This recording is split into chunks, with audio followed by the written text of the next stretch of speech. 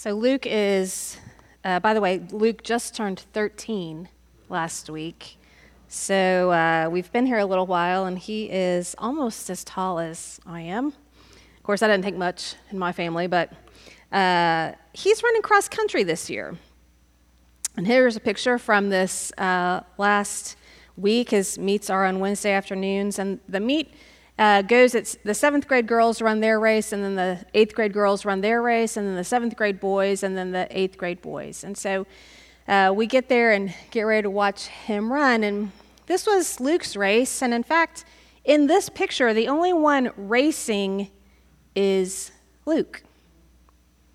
The rest of the people that are running with him are his teammates, who, when he came up out of the wooded area and had about 300 or so meters to go, went to him not just to cheer him on, but to run the rest of the race with him. They'd already finished their race. They'd already done everything required of them, but in a selfless act of generosity, they went back to run in with Luke. They were more concerned about the well-being of the whole team than they were about their own standing. We're all running this race of life. We all have ups and downs and twists and turns. We all have questions and doubts and pains and struggles and joys and celebrations. And in all of this life, all of this race, some of us have more to give and some of us have less to give, but we all have Jesus. And we all need one another. Jesus isn't satisfied until all have crossed the finish line, until all have finished the race. Jesus wants the whole body, the whole team to succeed. When we realize that we have all that we need, then we have nothing to lose in giving it all away. Along with worship and discipleship and service, generosity is one of the pillars of spiritual growth. We know that because God is generous with us, because God invites us, calls us to be generous, and because being generous makes us more like Jesus, who gave everything for us, not out of obligation, but out of selfless love. I wonder how we might become more like Jesus in our generosity. Let's pray. Loving God, I pray that you would open our ears to hear and our hearts to receive your word to us, that it would take hold of us and transform us. And I pray that the words of my mouth and the meditations of all of our hearts would be pleasing and acceptable to you, for you are our rock and our Redeemer. Amen. Last week, we looked at a passage out of 2 Corinthians 9 in which Paul is encouraging the Corinthians to give generously to an offering that goes back to the Jewish Christians in Jerusalem. He reminds us that that God provides every blessing in abundance so that by always having enough of everything, we may share abundantly in every good work. We're blessed to be a blessing. I suspect the same is true that we are loved to be loving, and we are forgiven to be forgiving. Paul was encouraging the Corinthians to collect this special offering to send back, not only to supply the needs, to be a blessing for physical needs, but to build the relationship between brothers and sisters in Christ. This week I want to back up just a little bit to chapter 8 of 2 Corinthians, and Paul is reminding them that the churches in Macedonia, Philippi and Thessalonica and Berea have given generously even while they're going through times of difficulty, severe affliction. They've given generously because they want to be part of the whole team. They want the whole body of Christ to succeed, and so what they have, they want to give. And Paul's reminding them, and he says to the Corinthians, "And now as you excel in everything, in faith and speech and knowledge and utmost eagerness and in our love for you, so we want you to excel also in this generous undertaking. I do not say this as a command, but I'm testing the genuineness of your love against the earnestness of others. For you know the generous act of our Lord Jesus Christ, that though he was rich, yet for your sakes he became poor, so that by his poverty you might become rich. All that we have that's worth anything at all is a gift from God. As the result of Jesus, who had everything, giving up everything, becoming poor, so that we might have everything, so that we might be rich. You know, in our culture and as human beings, the way that we define what rich is pretty messed up, right? In our culture, to be rich means having money and having things, possessions. It means having power and being in positions of power. In our culture, we're taught to look out for ourselves because no one else is going to do it, to accumulate all that we can, and that will help give us a life that we want. That the more that you have, the better that you are. The higher your status and standing, the more secure you are. So in our efforts to be better, our efforts to be more secure, we pursue these things: money and possessions, power and position, believing that they're going to make us happy and give us a good life. And it turns out these things are ultimately worth nothing. These things that we pursue in this world to make us happy are ultimately worth nothing. Pursuing them traps us in this cycle that is driven by this mindset of scarcity, that there might not be enough, so I'm going to get it now and I'm going to save it. And then there might not be enough, so I'm going to get more. I have to secure my place in case someone else is coming behind me to take my place. We get trapped in this mindset of scarcity. And we, using these things, money and power and position, to define our security or find security, keeps us from a life that really is life. We're enslaved to our things. We're bound to that position that we hold. We're caught in that sense of not being able to be free. The life that Jesus gives to us is about freedom and abundance and joy and peace and gratitude, contentment. The life we're really looking for comes not in giving, but not in getting, but in giving. Winston Churchill said, "We make a living by what we get, but we make a life by what we give." We make a living by what we get, but we make a life by what we give. Jesus is generous in time and presence and action and invites us to a new way of living, which involves less of me and more of Christ. Then Jesus said to them all, "If any want to become my followers, let them deny themselves and take up their cross daily and follow me. For those who want to save their life will lose it, and those who lose their life for my sake will save it. What does it profit them if they gain the whole world but lose or forfeit themselves?" This is so countercultural to us, right? Living in this world of looking out for ourselves and striving to be the best and have the most, we tend to deny ourselves nothing. If we want it, we get it. If it benefits us, we do it. If it doesn't benefit us, we don't. It's all about the self, but it's about this false sense of self that the world tries to tell us is who we really are. Jesus not only invites us, but shows us a different way. Maybe you remember at the Last Supper, as is recorded in the Gospel of John, that the disciples have all come in, they're reclining at the table, and in that scene, in that scripture, there is no servant at the house to wash the disciples' feet.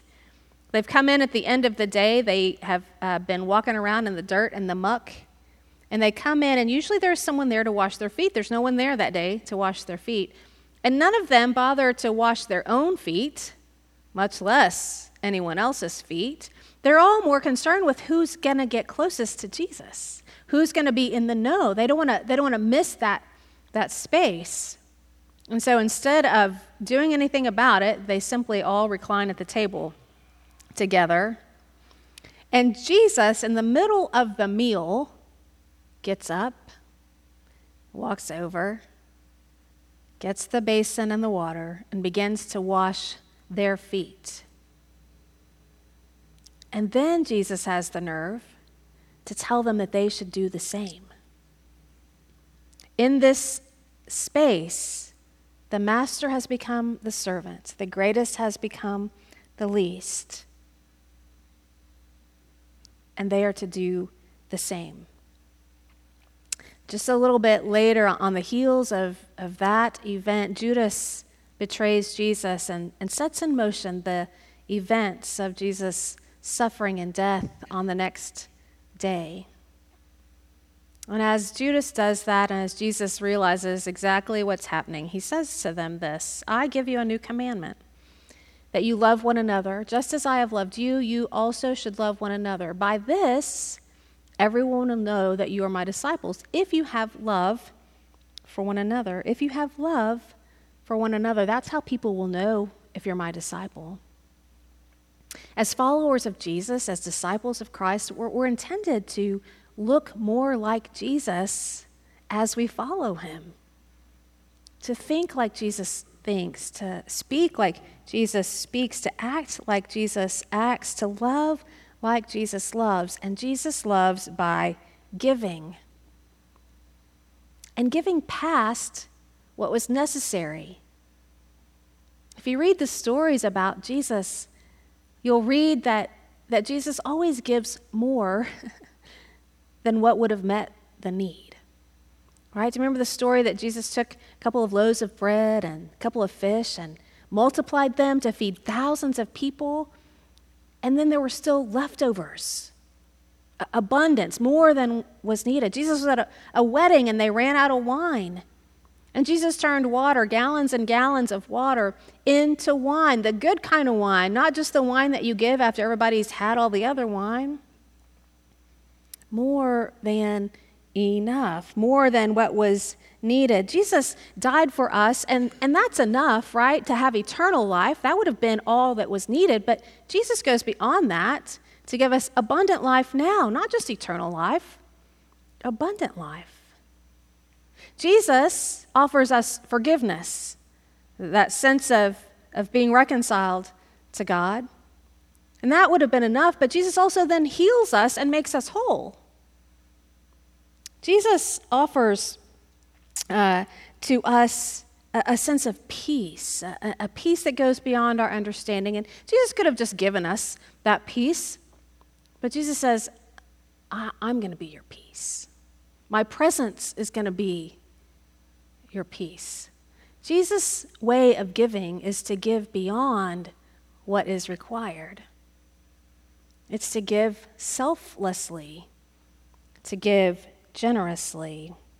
Jesus' love is always generous because the expression of selfless love Jesus' love is always generous because it's an expression of selfless love for those of us who are still running the race, who are still coming up out of the woods, still trying to get to the finish line.